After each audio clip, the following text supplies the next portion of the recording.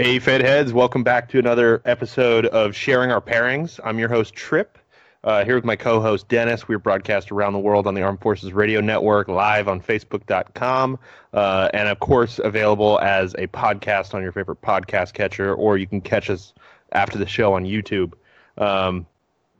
It's been a little while. We took a couple weeks off. We took a week off for Thanksgiving.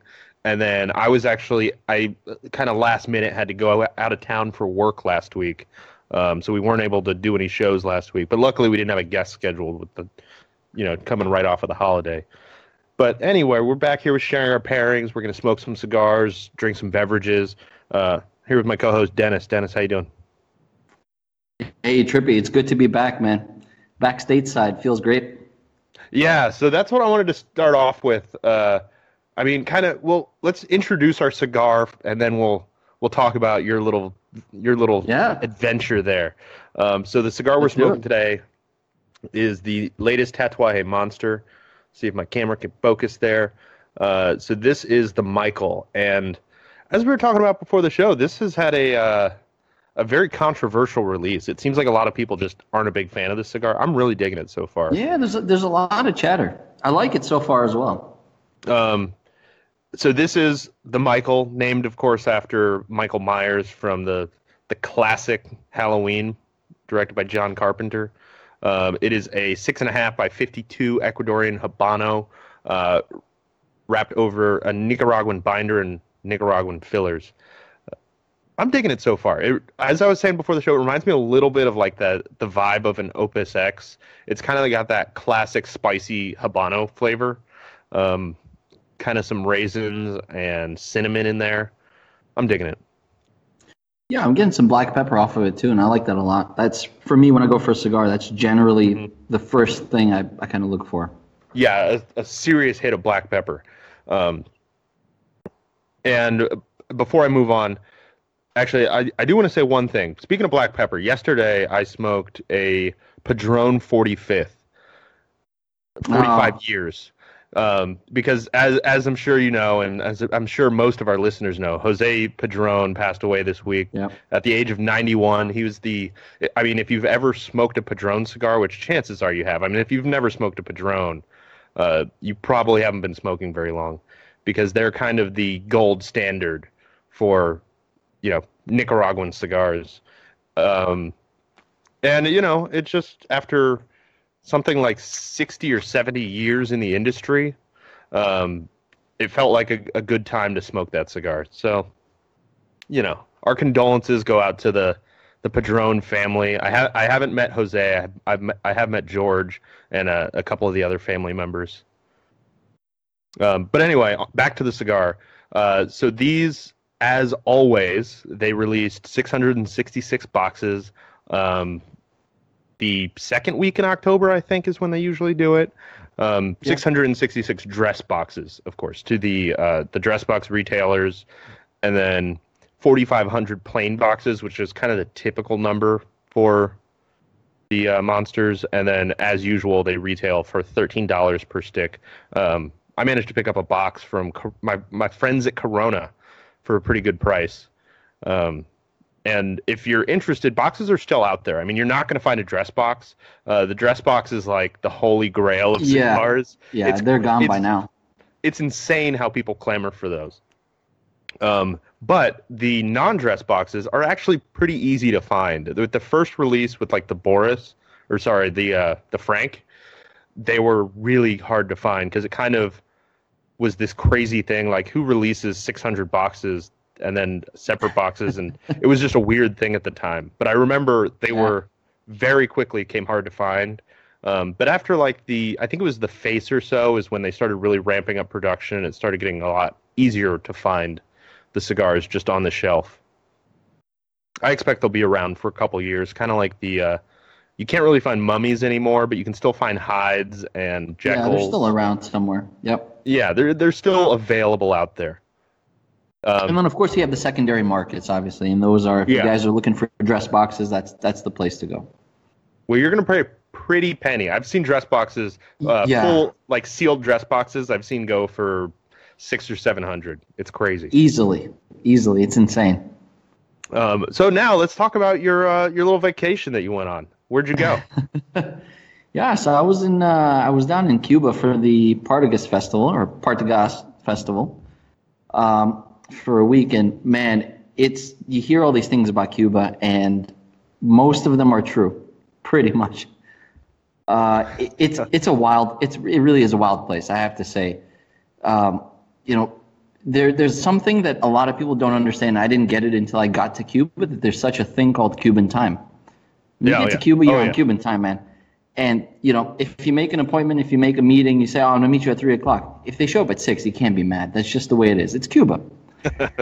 And this actually came in handy later in the week when I got viciously sick, and no one's fault, but I got horribly ill. And, I just had to go with it. It's Cuba. What else are you going to do, right? Yeah, what are you going to do? So how was it? I've always wanted to go to Cuba, and I've always wondered what what it's like going to the Partagas Festival. So the festival, what the best way for me to describe the festival is like, as I was sitting in the Hotel Nacional, in the early days, as people were starting to come in for the festival and meet up with each other and kind of get their bearings, and then eventually when I went to the actual shop and I was sitting in the smoking lounge that they have, the VIP room, sitting there and just kind of observing people coming in, it was a lot like if you've seen the movie Bloodsport, where all the fighters are just like, they're showing up at the hotel in the lobby and they're all kind of like eyeballing each other, and some guys know each other and other guys don't, and it's fascinating. So many different people from around the world, Saudi Arabia, Germany, the US, Canada. It's insane, and it's really cool. The presence alone, I think, is just that during that week is really insane. Yeah, it sounds a lot like Puro Sabor, which we were talking about before in the green room. Oh yeah. I went last year, and there were people from, I believe it was 29 different countries, and it was only I think the way that Puro Sabor is done is kind of weird, because they have the group that goes on Puro Sabor, and that's like a core group of people. But then locals and cigar manufacturers and stuff can buy tickets and stuff. So at the lunches and the dinners, you've always got more people. But I think the tour groups that I was part of were like a total of 130 people. Okay. And to come from 30 different countries, that's a lot of variation there. It's impressive. It's really impressive. And you know what? The cool thing that more than anything that I realized, sitting at the last night's gala dinner, you have all these different people, and a lot of these people are, whether they're retailers or they're in the business somewhere, or they're just fans and they love cigars and they wanted to come out. You have people from all walks of life, from all countries. Like, you have some guys that probably are millionaires with yachts, and just like people that normally you'd never, figure you'd be sitting at a dinner table with, smoking a cigar and chatting. And cigars bring all these people together, and that's cool. Yeah. I always kind of like that. That's what it's about at the end of the day. Yeah, and it's all about enjoying cigars, and as we say, cigars are kind of I don't know, they kind of bring everybody to the same level, so that all you're thinking about is cigars, which, when you're geeking out about cigars, you can talk to anybody, no matter what they do, and no matter how much money they have, no matter what their life experience or age is, and you just kind of get along, and it's awesome. So my biggest question is something that I've heard from multiple sources within the industry, is at the Partagas Festival, after the gala dinner, it's just like a ravenous rampage of people stealing everything off the tables, like centerpieces and silverware, and people are stealing like plates and glasses and stuff. Did that really happen at the end of the night? You know what? I actually didn't notice, but I can tell you they had every table had a bottle of Santiago de Cuba 25, which I'm not sure what the street value is. It might be a $2,000 bottle of rum. I could be wrong. Don't quote me on that. But everybody's table had one, and I'm pretty sure they didn't care if you took it home. But I didn't see any plates or anything like that going missing. Yeah, from what I've heard, people are just stealing anything that's not nailed down. They're taking placemat or tablecloths and just anything that they can. But maybe that was more at the Habanos. It was a very nice spread. It was a very nice spread. The dinner was beautiful. So that's what the person was telling me is like these guys come up on their yacht with their 3 paid girlfriends that are like gorgeous. You can't believe how beautiful they are. And then they come into this and they're smoking the most expensive like $1,000 cigars that they have in their humidor. And then at the end of the night, they're just grabbing all the forks they can. I've just really wondered if that was true. So you know what? I believe it. We're not here just to talk about it, so I'm kind of ready to move on to drinking. Do you have any other like closing thoughts about the Partagas Festival? You know what? I can talk for days about it. So maybe we can chat about it maybe after show or on another show. But the only thing I would say is this: shout out to John, Cigar Surgeon, for recommending this baby here, which is oh, you managed to get one, huh? Man, and you know I got this little baby was only $20. And that's what I've heard, like cheap dirt. Man, you can kill somebody with this thing. It's so heavy, but it's beautiful. And I got a couple of them, and thanks to him for hooking me up with that idea. They're incredible, very cool stuff. So that's a nice little memory to bring back. Really good things about those. This beautiful craftsmanship, absolutely. All right, so we'll talk a little more about Cuba in the After Dark. But before we get to that, we're going to be drinking a little bit. So I'm going to introduce my first beverage here, kind of go through a little story time about it. So this is Early Times Bottled in Bond. This is fairly new. I'm not sure exactly when this release came out. Early Times is cheap bourbon. It's one of I think I've read it's like the top 4 bourbon in the world. But it's cheap bourbon. But I grew up around it. So the company was started in 1923, and in the 50s they had grown into the highest selling whiskey brand in the country. And when I was a kid, my grandparents, both of my dad's parents, drank Early Times. It was all they drank. It was the only thing they kept in the liquor cabinet that they drank. They would keep stuff for guests, and it reminds me, like looking back, about how I do. Like, I have a bunch of bourbon, a bunch of scotch, and a bunch of gin.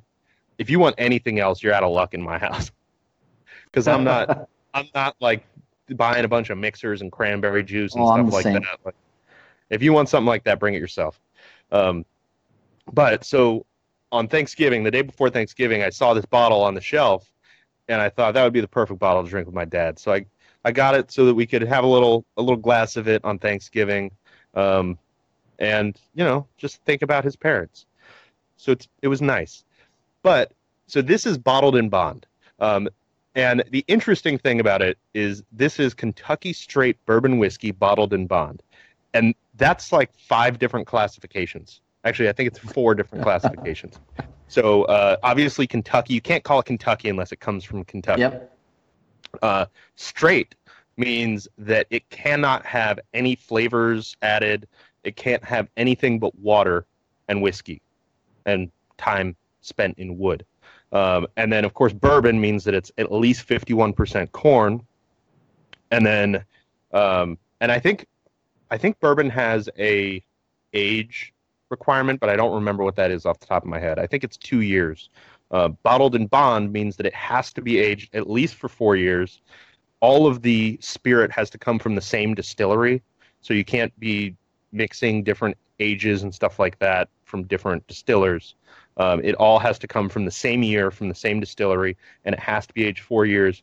And my favorite part, it has to be bottled at 100 proof. Oh, yeah. And Bottled in Bond is a weird thing because it seems like the only whiskeys that I know of that are bottled in bond are cheaper whiskeys. Like this was $20. The only bottled in bond whiskeys I know of are between like $15 to $25. I'm not sure why. Maybe it's the age requirement, or maybe it's just that a lot of the bigger distillers or the more expensive whiskeys are kind of, like High West. None of their stuff could be bottled in bond because they're constantly experimenting. They're mixing stuff from different distilleries and ages, and you're not allowed to do that with this. So I'm going to take a couple sips while you talk about your first beverage there. Dude, that looks so beautiful. Nice and dark. Oh, yeah, man. Show it off. Yeah, it's like a nice dark amber. kind of color. It's a gorgeous whiskey, especially for $20. I mean, I'm kind of impressed with it. I mean, there you can see it a little better in the bottle. But for $20, I'm pretty impressed with this. It's a decent sipping whiskey. Yeah, for $20 in New York, I'd probably get like Evan Williams Green at best, pushing it at best, like the finest with maybe a little string around it or something. But you might get regular early times for $20. I think that's. I have to look for early it. times is $11.95 here. It's cheap stuff. Oh wow, okay, I have to look for that. So I'm actually not drinking whiskey tonight. Unfortunately, I'm drinking beer. And my first beer of the night comes from a brewery that I've actually never heard of. It's the first time I'm trying it. It's called Catskill Brewery. And it's kind of cool label. They got a giant crawler of this thing. And this is their IPA. This is actually the Floodwatch IPA. And it's whole flower hopped with Simcoe and I believe Citra as well. It's about 5.7%. It's a really nice, easy drinking IPA.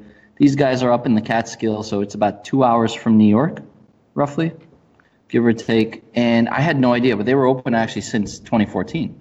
So they've been open for a while, and I've never really seen their beers down here. A friend of mine hooked me up with this one. And their facility is actually really nice. I looked up into it a little bit, and they have a fully green facility. So as green as they possibly can be. They have solar panels, they have grass growing on the roof, they have a lot of plants everywhere, natural light coming into the facility. And right now their production facility is about 3,500 square feet. So, pretty nice. Good, not too bad at all. Yeah, that's pretty decent size for somebody that new. Yeah, and especially if you're a couple hours away and you haven't heard of it. Yeah, exactly. And they seem to be expanding pretty well. I don't know if they've opened it yet, but on the books, I know they wanted to open up a German-style beer garden. Oh, nice. And a distillery as well. Those are always fun. On the side. So they're always great. Absolutely. We got a couple comments from the viewers here on Facebook. John O'Lernick says 1 bourbon, 1 scotch, and 1 beer. I didn't even realize that's what I was doing. I just wanted to get a range of beverages to try with this thing because I've only smoked one of these so far. This is my second one. And then Jose says, "Hey gents and sinners." He's an S&S guy. We're both. I think we're both firmly on the sinners side of the equation. Oh yes, absolutely. So the early times. I mean, like I said, this isn't going to drink like a $50 bottle of whiskey. It's definitely rough around the edges. It's got like kind of that freshly applied varnish kind of smell, which, as I talk about every week, it sounds terrible, but it's not necessarily a totally bad thing. It's just kind of your taste. Yeah. And it's got a little bit of that on the palate too, like that kind of like the sweet wood and ethanol coming together reminds me of the I don't know, just the smell of like that thick, heavy, sweet-smelling varnish. I don't even know if you can buy anymore, but it's a smell that I remember from being a kid. Yeah, I'm sure it's legal by now. But it's cool that you mentioned that. That's that homey sort of cozy smell that you would expect from a kind of whiskey that your grandfather would drink. Yeah, just exactly. Sitting around. It reminds me. It makes me think. I mean, maybe it's just my memory, like imposing on my palate. But it reminds me of like the whiskey people would have drank in an older time. Like it reminds me of a whiskey people would drink in the 50s. That's a little more rough around the edges. There's still a lot of flavor, but you're not gonna. This isn't the type of whiskey that's meant to be sipped and savored. It's the type of whiskey you should pour in a glass and drink at the end of a long day at work. Yeah. But flask going fishing. Yeah, or it could be really good in a flask. I think it goes really well with the spice in this cigar, though. Like the spice and those raisin notes actually complement the kind of rough around the edges flavor of the whiskey. How's your first beer there? I'm actually getting a lot of biscuit notes from the cigar, and to be fair, this IPA, normally I go for like the crazy double IPAs, super hopped, really juicy. This is a really nice, easy drinking IPA.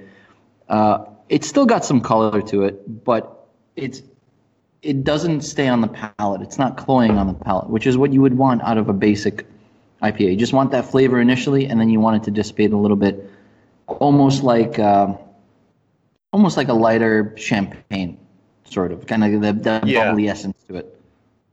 Yeah, that's what I'm hoping for my beer coming up here. Another thing John Olernick said is he loves an old fashioned. I think this early times would actually be really good in an old fashioned. Oh, that's a good idea. Sweeten it up a little bit, soften out those rough edges. I think it would actually go really well with an old fashioned. We're going to take our first break here, and then we'll be right back talking more monsters. Blended by Gurkha's blending team at American Caribbean Cigars. It's hand-rolled Nicaraguan, available in 35-count boxes. Talk to your local B&M about the heritage today, or talk to them about other fine Gurkha cigars. Whatever your taste preferences, Gurkha has a cigar that's right for you.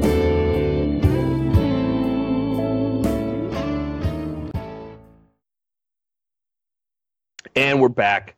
So as we were talking about while you guys were watching that advertisement from one of our fine sponsors, we're getting a lot of like biscuity, bready, savory kind of notes from the cigar. The spice is really starting to drop off a little bit. There's still a little bit of black pepper, but it's not as intense as it was before. And I just realized that when I was talking about Padron, I started talking about Jose, and I forgot to mention the 45 years. That is the most pronounced pepper I've ever had in a cigar. Oh, wow. Like, it tastes like you're freshly ground pepper and then rubbing it on your tongue. It's so good, and it lasts the entire way through, but it's got like that. I've never tasted it in anything else where you get that spice and you get a lot of pepper, but in this, it had the flavor of pepper. And John Olernick wants to know what we're smoking, and we kind of went right past it at the beginning. So this is the latest in the Tatuaje Monsters series. It looks a little black on my camera there. And I think it's actually blue, right? Yeah, it's kind of a navy blue to mimic Michael Myers kind of coveralls that he wears. And then, of course, the white on the label is to represent his mask. So this is the Tatuaje Michael, which is the latest in the monster releases. It came out just about a month and a half ago. So these are still, I think they're still smoking a little bit fresh. I think I'm going to let the rest of my box sit for about 6 months before I break into another one. But we'll see. To their credit, I have to say the burn is solid on this. It's smoking great. It's burning great. So for a fresh cigar, it's really in good shape. Yeah, mine's canoeing a little bit, but that's my fault because I was talking too much. So before I get into my next beverage, I'm just going to touch up that burn there because sometimes no matter how good the construction is, if you mess up and talk too much like that, you can mess up the burn. So my next beer from Sierra Nevada, this is their Fresh Hop IPA. So they started doing these new 12 packs this year. I think they're new this year. I hadn't seen them before, but they're hop specific. So they had the last one, I believe, was a single hop pack where it was 4 different beers, but all of them use a single hop in common. This one is a pack of fresh hop beers. All 4 of the beers are fresh hop IPAs. So it's got a session IPA, it's got this fresh hop IPA, it's got a fresh hop double IPA, and then of course the old standby, their celebration winter beer, their winter seasonal, which is really a fresh hopped double IPA. And if you're not familiar with Sierra Nevada, you have not been drinking beer very long. They're practically the Padron of beers. They were started. Good analogy. Yeah, they were started in 1979 by a couple of home brewers in Chico, California, and now I believe they're in the top 3. I don't know if they're the number 1 selling craft beer. I know they're the 7th largest brewery in the country, which is crazy for a company that still kind of operates like a craft beer company. I mean, we were talking about it a little bit on Facebook over text or something, and they just don't put out bad beers very much. Like, they don't put out anything that tastes like a macro brew beer, where it's kind of like, at a certain point you can tell when a beer is quantity over quality. And all of their beers that I've ever tasted have been more focused on quality than quantity. And they've still got some really good seasonal releases, and their regular pale ale is passable for me. It's not something that I'm going to order every time I see it, but if it's the only craft beer on the menu, I'm going to order it and I'm going to like it. I mean, it's not like I'm not going to enjoy it. What's your next beer? Yeah, I've been the same about Sierra as well. I've never had a bad beer. Their Bigfoot, I'm a huge fan of. I love that beer. That barley wine is great. It's fantastic, yeah, man. And so my next beer is a little bit weird. It's as normally I like to go, kind of the weird styles. Yeah.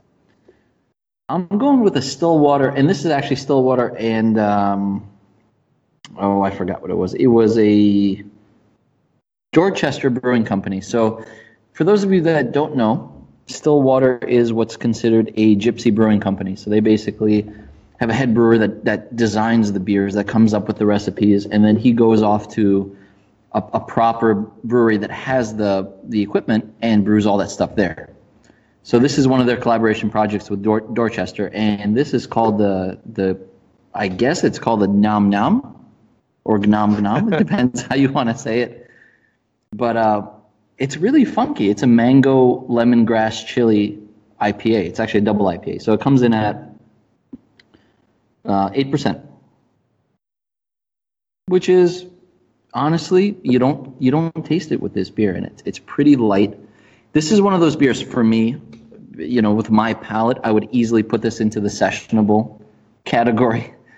I think years ago I would have said this beer is insane, but because my palate has changed so much over the years toward the really heavy, strong, super hoppy, weird kind of IPAs, now this is a session beer for me. So I forgot to mention mine, and I actually, while you were talking, I had to hunt for it on the can.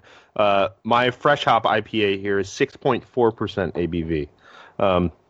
And I also forgot to show off how gorgeous it is. I mean, it looks almost like a milkshake IPA. I wish you could see it backlit here. Like, looking at it against my lights, it's bright orange. It looks like Sunny Delight. And what was the hop for that? They don't actually say, but it's fresh, so it's got to be something from California or maybe Oregon. Must be, yeah. And cool. It's got exactly what I like in an IPA. It's light and crisp, but has like a little bit of that sticky, resiny kind of hop flavor that sticks to your palate. I'm not sure how it goes with a cigar yet. I'm gonna have to think about it while you're talking about yours. But for the beer itself, it's fantastic. Mine is actually, you know what? I have to say the mango flavor is not, like, even on the nose, mango flavor barely comes through, and on the tongue, it's mostly the lemongrass and the chili, which is pretty cool. Chili's not intense, so if you're used to chili beers and you don't like them, it's not that. It's not as intense. Mostly lemongrass. If you dig that kind of like fresh, zesty flavor, that's what this beer is. Yeah, it's kind of that stout level of chili where, like, yes, exactly. It makes me think of Chocoveza and Prairie Bomb, where it's got the spice, but you're not really noticing it. Like, if somebody didn't tell you there were peppers in there, oh yeah, you might not even know it, because it's really just kind of like an afterthought on your palate. And it's funny, actually, the chili spice comes out more with the cigar. And I think it works really well, very well with the cigar. It brings back some of that black pepper spice that was on the initial, first inch or so. I was actually about to say the same thing. The hops in this beer, and that kind of like citrusy, hoppy sweetness, it really brings out the black pepper in this. I'm getting so much more like black and red pepper than I was before. And at this point, I wasn't noticing it as much before. The retrohale is so spicy. It's like an intense white pepper right now. And maybe that's because of the beer. Maybe it's not. But I actually think this is a cigar. So, like, for me, the two things that can stand up to an IPA as far as pairing a cigar goes is, I hate to say it because I know some people out there hate it, but Kentucky Fire Cured, whether it's just a little bit or it's something like the Drew Estate KFC, a little bit of that fire cured tobacco can really balance out the pairing with an IPA, but I feel like Ecuadorian Habano goes really well with IPA. If it's executed a certain way, which this one is, when it's like a sort of dry but spicy Habano, Ecuadorian Habano, where it's not overly sweet or anything like that, or overly chocolatey. This Habano is more like black pepper, dry hay, kind of a little bit of like that bready, caramelly kind of sweetness. Yeah, that's actually what I was getting a lot of as well. And that's a good point. It really does take a certain type of cigar to fit well with an IPA and not overpower it and also not be underwhelmed. Yeah. And so far, I have to say, IPAs, man, this cigar is easy choice for me if I'm drinking IPA. Yeah, I completely agree. I feel like this cigar could go really well with a range of IPAs. I thought about going vertical IPA with that Sierra Nevada pack that I talked about. Oh, yeah. But I thought that might be a little too risky, and I think now that it actually would have been an okay choice. So we're going to take our second break here. We'll be right back after a message from one of our sponsors. Oasis. Don't spend all your time worrying about your cigar wrappers cracking, splitting, or falling apart from humidity fluctuation issues. Set it and forget it by choosing Cigar Oasis, a professional solution which provides equal distribution of humidity with precise electronic controls. Monitor your cigars through the internet using the Smart Humidor Wi-Fi attachment. Why don't you spend all your time enjoying your cigars and relaxing, and let Cigar Oasis protect your cigars? Cigar Oasis has solutions for any humidor. Make sure you set it and forget it today.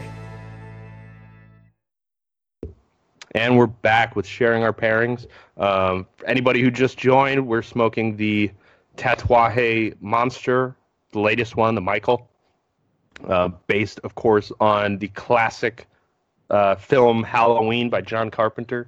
I'm going to talk about my last pairing here. I'm not sure how this one's going to go. I'm going to say that before I introduce it. This one I'm really not sure about. This is a pairing that I think goes really well with the Tatuaje Black, which I would guess this shares fillers with. So I think it's going to be good, but we'll see. This is Ardbeg 10. For those who aren't familiar with Ardbeg, it's a Islay Scotch distillery. They make a fair amount of Scotch, but not as much as many. They make 1.25 million liters, which is 330,000 gallons per year, which isn't a ton. I mean, compared to people who are making 10 million gallons of Scotch a year, they're kind of one of the smaller distilleries. They've been around since 1798, but they didn't actually start producing commercial whiskey until 1815, which I've never been clear on what exactly that means. I feel like maybe they were making like whiskey for themselves or whiskey for people in the area and they weren't distributing it. I don't know. But the distillery was open for almost 20 years before they began commercially selling. I'm just not sure what that means. It is the weirdest looking Scotch to me. I mean, it's the color of champagne or white wine, but then you smell it, it's and powerful, it smells like every peat bog in Islay is on fire at the same time. Like it smells like a tire fire in all the best ways.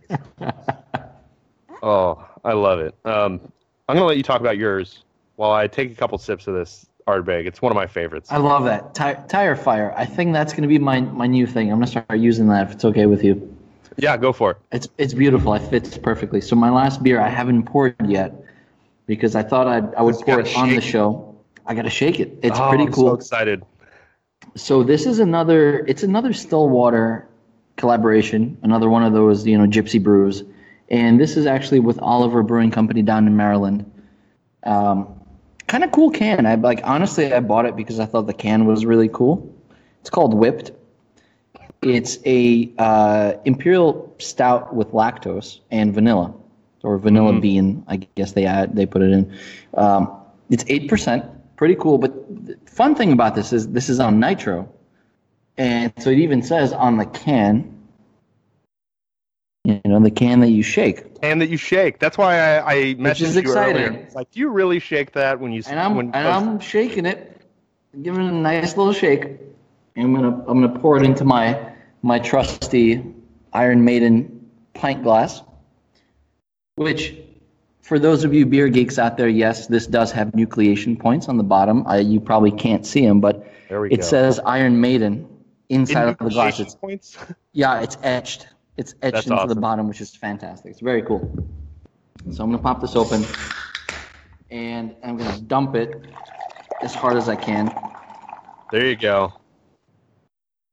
And hopefully, if I did this right, if you give it a minute and you may start to see some of that beautiful nitrogen coming out of suspension there. I don't know what it is, but that's one of the most satisfying things to see. Like when you get a nitro tap and you see that, it's just beautiful. Especially, my favorite thing is when you get an IPA like that. That's on nitro. Yeah. And it's like a hazy IPA, and you get that effect, but it's not black like you're used to. It's like bright gold. I don't know. That's like a beer geek satisfaction thing. It's one of those things. Unless you experience it, you can't really share the magic of that moment. Which sounds crazy, but we're beer guys, and other beer guys may get it.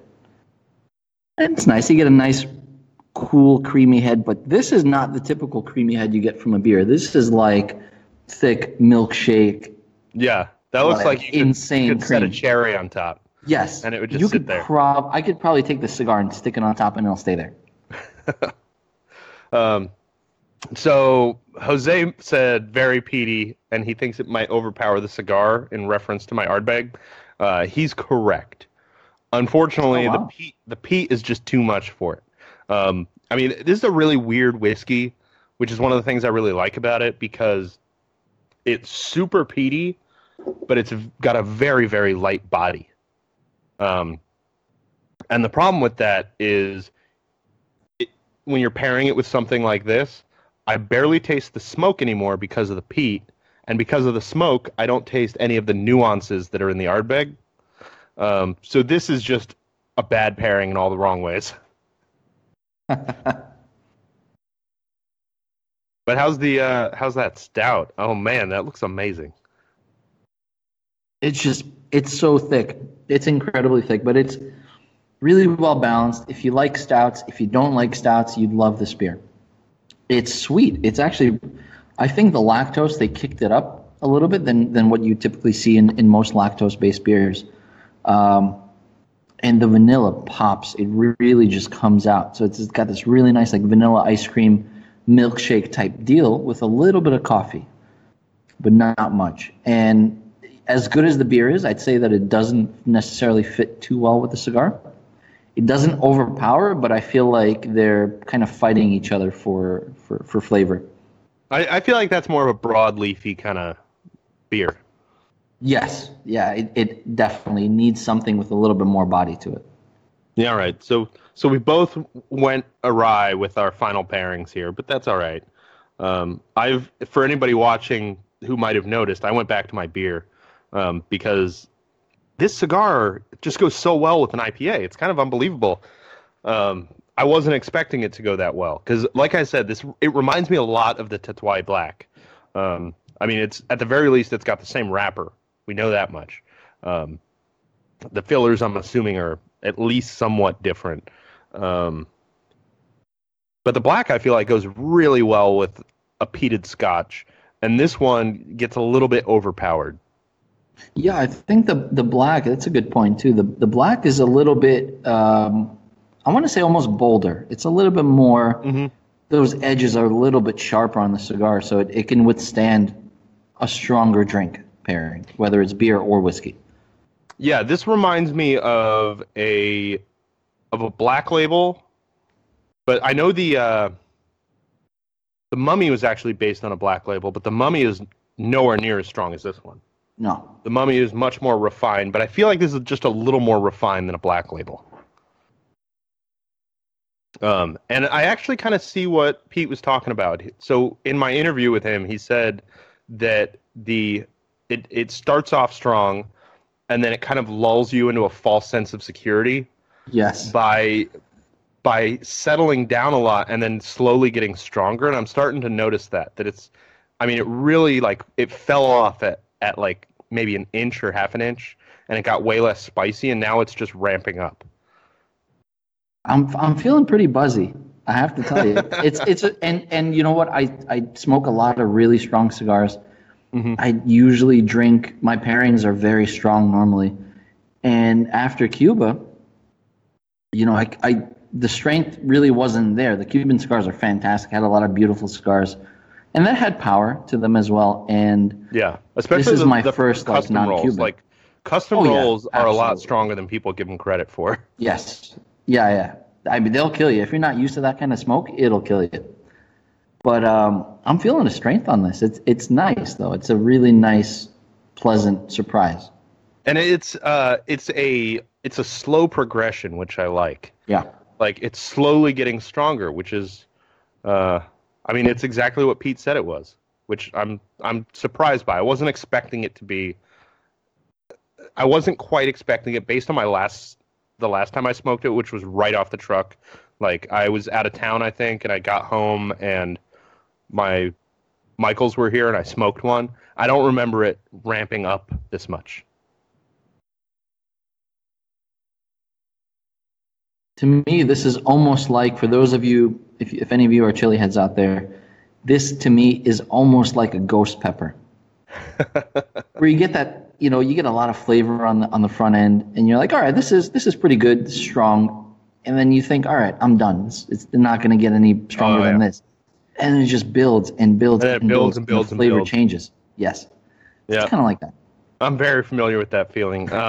So when I was out of town for work last week, I was at the office, and we had pizza, and they had some, I don't know, it was some store brand. I don't remember what store it was, but it was some store brand Chipotle hot sauce. And I was like, oh, I'll try some of that. And it was pretty good. And then the guy sitting next to me was like, oh, you're having hot sauce? I'll try that on my pizza. And halfway through this slice of pizza, his face was burning up. He was freaking out. And I was telling him that it reminded me of when we were in Nicaragua and you gave out some of that Carolina Reaper chocolate, and people were going crazy. This dude was doing that over just store brand hot sauce. Yeah, man. If you're not used to it, it'll kill you. I recently had the Pakia Reaper chip, the one chip challenge. Oh yeah, actually, I watched that on Facebook. Yeah. Oh, you did? Yeah, that looked pretty hot. It was. You know what? It was It was not the hottest I've ever had, but it was pretty painful. It was. I was impressed. You know, for a chip, I would guess that it was on par with that chocolate. No. Not even close. Hotter or not as hot as the chocolate? Not as hot, believe it or not. Oh wow! But then again, okay, so that's pretty tame. A lot of people may not realize that chip was actually their ghost pepper chip. It's not. Oh, really? It's not an all Reaper chip. It's a ghost pepper chip with some Reaper on top. Oh, I see. Interesting. So it's a different type of heat. That sounds like a painful combination. Ghost pepper and Carolina Reaper are painful in different ways. Oh yeah. And when you put them together, I feel like that could get. Well, you know what makes it worse is when you decide to have a beer, and capsaicin is alcohol soluble. Oh yeah. So you get the stomach pains. Yeah, bad idea. So for me, when I drink something or when I eat something spicy, and then I try to have a beer, it's bloop, that beer's gone. I need another bloop, that one's gone because it's not quelling the heat. Oh yeah. And then you're filled with beer and you're uncomfortable and your mouth is still on fire. It's just bad. And our last segment here is brought to you by Drew Estate. They good, smoke them, go on Cigar Safari. They've got some new releases that have just come out. They've got the Pappy, which is it's a very expensive cigar. They're between $18 and $27 or $28. But that is a really good blend. And then they've also got the Underground Sun-Grown that just came out. That's kind of it reminds me a little bit of this kind of style where it's that light but really spicy kind of flavor. And then they've also got those Coronitas coming out right now. Those are shipping right now. I'm pumped. And I mean, it's interesting because they don't live up to the full flavor of an entire cigar. You can't fit like a 6x52 into that little package. But they scratch that itch. Like if you're craving a T52 when you smoke one of those, you're going to be satisfied. And I think it's awesome that they're coming out with every single traditional blend is going to have a tin. So you're going to be able to get Norteños and Herreras and Undercrowns and Undercrown Shades, Undercrown Sun-Growns, T52s, Liga 9s. They've got everything, and I cannot wait to smoke more of those. I'm excited. Those are all incredible. I love the traditional cigars from them. Yeah, me too. So I have to go back over my pairings. I've been drinking the beer a little bit. The Ardbeg, as I said, is a miss. Like, I'm not even going to give it a score. That would be like a, I don't know, 60. I don't know how I could score something that bad. It's just not a good pairing because it kills the flavor of the cigar. I'm going to try some of the bourbon here. I'm trying to decide whether the bourbon or the beer works better. So far, I'm leaning towards the beer. Yeah, I think the beer's definitely a better pairing. The beer, I would actually give, and for anybody who hasn't been paying too much attention, that is the Sierra Nevada Fresh Hop IPA.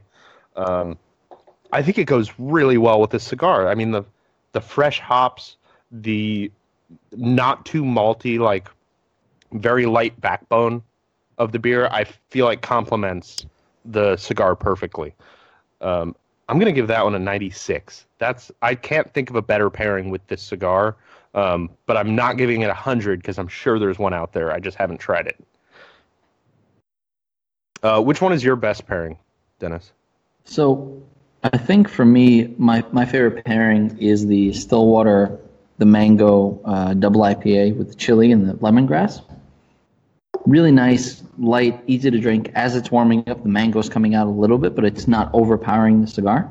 Unfortunately, as good as the Imperial Stout is, it's kind of a little bit too strong. And the first beer I had, actually, funny enough, I was just drinking it. It's the Catskill IPA. It's got this really interesting orange zest flavor to it now. And initially when it was really cold, it worked well with the cigar, and I think now as it's warming up, it's not quite there. So probably I'd say 92 for the mango chili. And then the next one would have to be the Catskill at about 89, 88. And then about 84, oddly enough, 84 for my whipped, Imperial Stout. That's sad, because I was really looking forward to seeing you drink that one. So for the early times bottled in bond, like I said, the beer's a better pairing. As we've been talking here, I've been sipping on that and smoking the cigar, and I think that the early times brings out better flavors in the cigar. The cigar brings out the worst flavors in the whiskey. So it kind of brings out that, I mean, like I was talking about before, that varnishy kind of flavor. That's not necessarily a bad thing. The cigar transforms it and makes it a bad thing. It takes on like a bitter, chemically kind of flavor that sticks to the palate a little bit. Which, that's just how pairing goes. Sometimes, these combinations activate your flavor sensors, your what do they call those things? Your taste buds differently. And this combination just doesn't work. I'm going to give that one like an 86. It's not a terrible pairing, but the whiskey is better without the cigar than it is with the cigar. Okay. And that we're not quite at the end of our Armed Forces Radio Network segment, but why don't we talk a little bit about your time in Cuba? And actually, before I get to that, Jose asks if I've ever paired a peaty Scotch successfully with cigar. I don't think I've successfully paired Ardbeg. I feel like Ardbeg, because it's got that really light kind of body and that intense peat, doesn't pair well with with most cigars. But I'm trying to remember what it was. There was a few months ago. that John and I both had our Octomore from Bruichladdich at the same time with the same cigar, and the Octomore paired so well with it. And it's weird because the Octomore is like 5 times as peaty as the Ardbeg, but they've balanced it out with so much more flavor on the sweet side that it doesn't taste as peaty as something like Ardbeg. And then I feel like Laphroaig goes really well. I feel like Laphroaig would be the right choice for this. And yeah, that's a great point. Laphroaig and Tatuai Black Label are one of my favorite pairings. I think those two just complement each other perfectly. All right, so now let's get on to Would Cuba. that be the Laphroaig 10 or the Laphroaig something 10. like a quarter cask? Because I've had really good luck pairing the quarter cask. It's a little bit, it's not as edgy. I usually go with the 10 because I like that raw character that the 10 has. Yeah. The quarter cask is a little more balanced. So I feel like actually the quarter cask would probably go better with this cigar than it does with the Black Label. Because the Black Label is a little stronger throughout, and this kind of starts off strong, then gets a little bit milder, and then starts to get strong again. So now let's get back to Cuba. I want to hear all about Cuba. Man, there's so much to say about Cuba. It's such a weird place because when you go there, it's in the Caribbean, but it doesn't feel like a Caribbean island.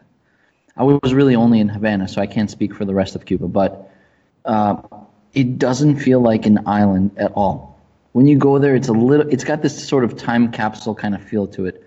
And I think a lot of people say that, right? Because of the old cars, the old buildings, things are kind of falling apart in most places. Old Havana is really historic, and there are a lot of beautiful pictures that we've all seen from Cuba. But yeah, some of the things I've come back with, first of all, I'd say Cuban food in the U.S., if you've had Cuban food in the U.S., it's nothing like Cuban food in Cuba. Outside of the fact that, hey, socialism, it's a little bit different out there. They really only have access to certain things. Does that mean the food in Cuba is better than Cuban food in the U.S., or Cuban food in the U.S. is way better, just because we have access to more food? I think it's two very different things. It's almost like what you would consider Chinese food in the U.S. versus Chinese food in China or anywhere outside of the U.S., right? So it's one of those things. Not necessarily worse and not better, just different. But totally Americanized, yeah. Yeah, totally Americanized. I mean, they have the ingredients. They have access to the good stuff. When you go to a restaurant in Cuba, don't be surprised if you ask for half the things on the menu and say, oh, yeah, we don't have it today. Sorry. They just don't have them. That sounds a lot like Nicaragua. Yes. When you ask for something, they may or may not have it. But the one thing I noticed about Cuba was interesting. Salad, fresh greens. If your dish comes with a salad, it's not a fresh salad. It's a pickled salad. Oh, okay. I was going to say, don't dare touch that salad. Oh, no. I'm a fan. But it's all pickled. I meant in Nicaragua and Mexico, if you eat the salad, that's an easy trip to the bathroom for the next 3 days. I learned that the hard way my first time in Nicaragua, actually. I remember. I was there. But the food is good. It's, you have to kind of set the expectations the right way. Stuff like beef is kind of hard to get. Pork is pretty common. Chicken is also fairly common. Seafood, you may or may not get lucky and find something. Mm-hmm. And it seems like right now Cuba's in a weird place where with all this tourism coming in, they have these really interesting, it's almost like a hipster, almost like I don't want to say it hipster, but sort of hipster cuisine scene out there, where you have a lot of little places popping up that are doing crazy food things. There's a sushi restaurant in Cuba I never went to, but from what I hear is incredible. Wow. Phenomenal sushi in Cuba. I would not expect that. And, generally, yeah, absolutely. When you go to most places and you order seafood, they're like, oh, yeah, we don't have seafood today, sorry. You're an island. How do you not have seafood? But that's just the way Cuba is. It's a little crazy. And I actually stayed in a small residential neighborhood, no foreigners really. I did an Airbnb type thing. Oh, nice. And man, walking back and forth to the Hotel Nacional to meet all the guys and hang out and stuff. I saw street vendors selling meat, for example, from a cart. And the meat chunks of meat were hung up on ropes and hooks, just hanging from a cart, and the guy was just hanging out outside. It's like 98 degrees outside. He's just chilling with this meat, this beef. He's just cooking his meat on the hook in the sun. So it is very different, absolutely very different. And unfortunately, when I got sick, I stuck to mostly bread and rum. Of course, as you do. That was my you have to sanitize everything. Oh yeah, rum. As far as the cigars, I'd have to say, you know what? Going into Cuba, before Cuba, I was never a Cuban cigar guy. Not really. I've had a bunch of Cuban cigars. They never really did it for me, and I was never a rum guy. Like I went to Nicaragua, I had Flor de Caña. Flor de Caña is great, but it tastes like whiskey for me. It's got that whiskey essence, right? Whiskey. Yeah. And then I went to Cuba and I explored this Havana Club stuff and the Maestro and all these great Cuban rums. Phenomenal. Really good stuff. And Cuban cigars took a different life for me also. It's different. I mean, I always smoke stronger cigars in general, and I was able to find a lot of stronger cigars in the custom rolls. Mm-hmm. So like I went to Cuba, but no, I didn't smoke a lot of Cohibas, and I didn't smoke a lot of like the typical brands you hear about. I smoked a lot of custom rolls, and I was lucky enough that, John and the rest of the crew from Canada were giving me like crazy stuff that they were getting from the custom rollers. So I was privileged to smoke great cigars. Yeah. And it jaded me a little bit. I brought some, non-Cuban cigars with me, and I smoked a few of them, and I just couldn't get into it. I wanted a Cuban cigar. I was like just hankering for a Cuban cigar when I was there. I mean, that's kind of the same thing as being in Nicaragua. In Nicaragua, only Nicaraguan cigars taste good. Yeah. If you smoke a Cuban or a Dominican cigar in Nicaragua, it doesn't taste right. It's like a thing you can't quantify and you can't explain. But there's something with the air or something. I don't know. But Nicaraguan cigars taste the best in Nicaragua. And I'm sure Cuban cigars taste the best in Cuba. Yeah. It's really fascinating how that works out. All right. Here's a question. Yeah. What was the best cigar you smoked on the trip? Oh, man. You know what? I know the cigar. I don't remember the name. It was a custom roll, but it was a special custom roll. So, I can't remember. It was this crazy custom roll that was like hard to find, and I think the guy is not around anymore, and someone else is rolling those cigars, but on a limited basis. Oh. And John would be the guy to ask for that. Like, those were the cigars to get. All right, I'll ask him next time. What was the best production cigar that you smoked that had a band on it? Production. You know what? Production cigar that really got me was that impressed me. I smoked a lot of Partagas stuff, like the typical Partagas stuff that everyone's used to. If you've gotten a Cuban cigar, you've probably smoked it. The Partagas stuff is great, and I enjoy it, and I'm a big fan. And I came back with 2 or 3 boxes of Partagas cigars, different cigars.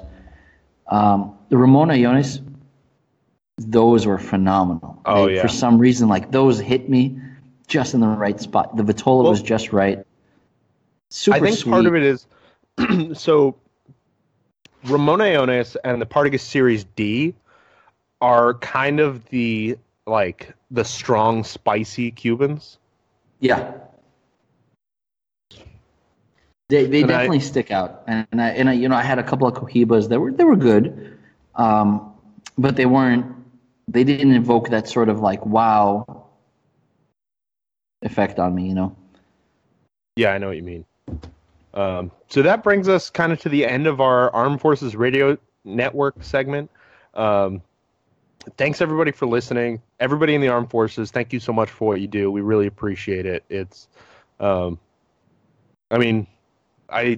kind of I have a hard time talking at this part because I don't really know what to say, but I really appreciate what you guys are doing out there. It really means a lot to us back here, protecting our freedoms. I hope you have time to sit down, listen to this, smoke a cigar. I know you don't have whiskey out there unless maybe you smuggled it in. I don't know. But I hope you have time to enjoy it. and get a little bit of time to yourself. So everybody have a great weekend. All right, we're still on. We're in the After Dark segment now. We can talk a little bit more about Cuba. So you talked a little bit about what the food is like at Cuban restaurants. What was the food like at the Partagas Festival, like at the dinners and stuff? You know what? I don't want it to seem like I'm speaking badly about the Partagas crew. Those guys did a great job. I think something happened with the planning of the event where it was rescheduled, moved kind of a little bit. New caterers, something like that. I heard a couple of other people got sick as well. I wasn't the only one. So not related to Partagas specifically, but the food, when I was eating it, it was wonderful. It was delicious. And then whatever it was, man, like a few hours into the first opening dinner, I just didn't feel right. And it was one of those like, okay, this is going to be bad. And a couple of other guys got sick over the next day or two as well. The closing dinner was really nice. The food was great. But I think because some of the guys were sick prior, they were a little bit nervous about eating some of it. A little bit hesitant. Yeah, exactly. The one thing I would say is the closing dinner, the gala dinner, it was beautiful. You know, there was a live band, great musicians, really cool stuff. And just sitting down and eating this, I think it was a 5-course dinner, if I'm not mistaken. But there was an army of people coming in to serve you, and they all served you at the same time. It was insane. Oh, yeah. They marched in with all the plates. It was just a whole production. Every dish was a production. And then you had another crew come in and pour you your wine, and you had another crew after that handing out cigars. And it was pretty cool. So what kind of cigars did they hand out? I'm very curious about that. So there was a lot of Partagas stuff, but there was also a lot of Cohiba stuff. It was a lot of the kind of what you would think for typical Cuban cigars. It was nice. Each of the events, to be fair, I only went to 2 events. I went to the opening dinner and I went to the closing dinner. Unfortunately, I didn't do the flight to the plantation. I didn't do that. And I didn't do most of the other events as well. Most of the time was actually spent just kind of walking around and exploring what the local scene was. Okay. That's cool. Which was great. You know, I went over to meet one of the rollers, Reynaldo, who makes phenomenal custom rolls, just truly phenomenal, and dirt cheap, like $3 a cigar. US is dirt cheap. Oh, man. In Cuba. You know, I came back with a bundle of his cigars. Unfortunately, his cigars that I had in my bag, I was walking along the water, the Malecon, which is their, you know, kind of like waterside street, and I just got destroyed by a wave that came over the wall. Destroyed completely, just soaked, man. To you know, underwear, socks, done. And those cigars, even though they were wrapped, they were soaked too. And so I'm hoping maybe I'll get some of that ocean flavor out of them when I smoke them in a couple of months. We'll see. Are they kind of ruined? Well, maybe we'll see what happens. You know, I have them sitting. I freeze them for a little bit. I have them sitting now, and hopefully in a couple of months they'll be okay. But just being able to go and sit down and talk to the roller and hang out with the roller and like the dude, you know, he made us coffee, and we sat down and we talked with him about some of the cigars and some of the tobaccos going into it. It was exciting. It's a different, more personal experience than you would expect. And John is watching now. So my question for John is, what was that cigar that Dennis smoked that he loved so much that was a custom roll? John, please answer in the comments. I can't remember the name. Oh, man. It was, I know Keith and John both gave me those cigars. And they were by far the best. Like, I would easily give up all of my laptops for those cigars, for like a bundle. That's very high praise. Oh, yeah. I mean, this is a cigar. If you're not a cigar smoker and I gave you that cigar and you smoked it, you would love the shit out of it. John says the big one or the little one? Little one. The little one. I'm like, I'm relaying exactly messages from Facebook now. The big one was a Hamlet Salamone from 2013. I wonder if that's the same Salamone he gave me that was amazing. It is amazing. It's glorious. The little one he can't say, smiley face. Yes, exactly. It's one of those. Can't tell us. Okay. So he knows. Yeah. But you know what? For me, honestly, take away from the trip, all in all, Cuba is a crazy place. It's beautiful. It's really different. But the biggest takeaway for me was just the feeling of family. I don't know how else to put it. It's meeting guys that I've never met before for the first time and sitting down and having a drink and like all of a sudden you feel like you've known these guys for the longest time. Everyone's super generous, super nice, and we all have something in common. We all love cigars, so it doesn't matter what our backgrounds are, where we're from, how much money we have, whatever. And it's not something you see these days, unfortunately. It's very rare. Yeah, I agree with that. And to me, that's the thing about the cigar community that means so much, is that people, no matter who you are, you're welcome.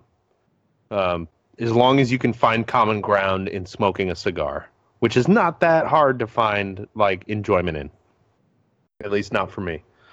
And I lost Dennis for a second there, but Skype says he's on his way back, so we'll see. Oh, there we go. All right, I'm back. You had me worried there for a second. I lost you for a second there. All right, well, I think that about ties it up. Do you have anything else to talk about Cuba that I forgot to ask about? Yes. If you're in the U.S., go to Cuba. If you're not in the U.S., go to Cuba. But especially if you're in the U.S., don't be afraid. Make it happen. It's not hard. It's pretty cheap, and you won't be disappointed. That's the place you need to go, especially if you're into cigars. All right. Cigars are beautiful in a lot of places. You have to experience it. All right. Thanks, everybody, for listening, watching, commenting. We really appreciate it. We'll be back tomorrow night. We will have Scott Jansen from Warfighter Tobacco Company. I'm really excited to interview him. It's a really cool company making really good cigars. And then we'll be back next week with a brand new episode of Sharing Our Pairings. Everybody have a good night.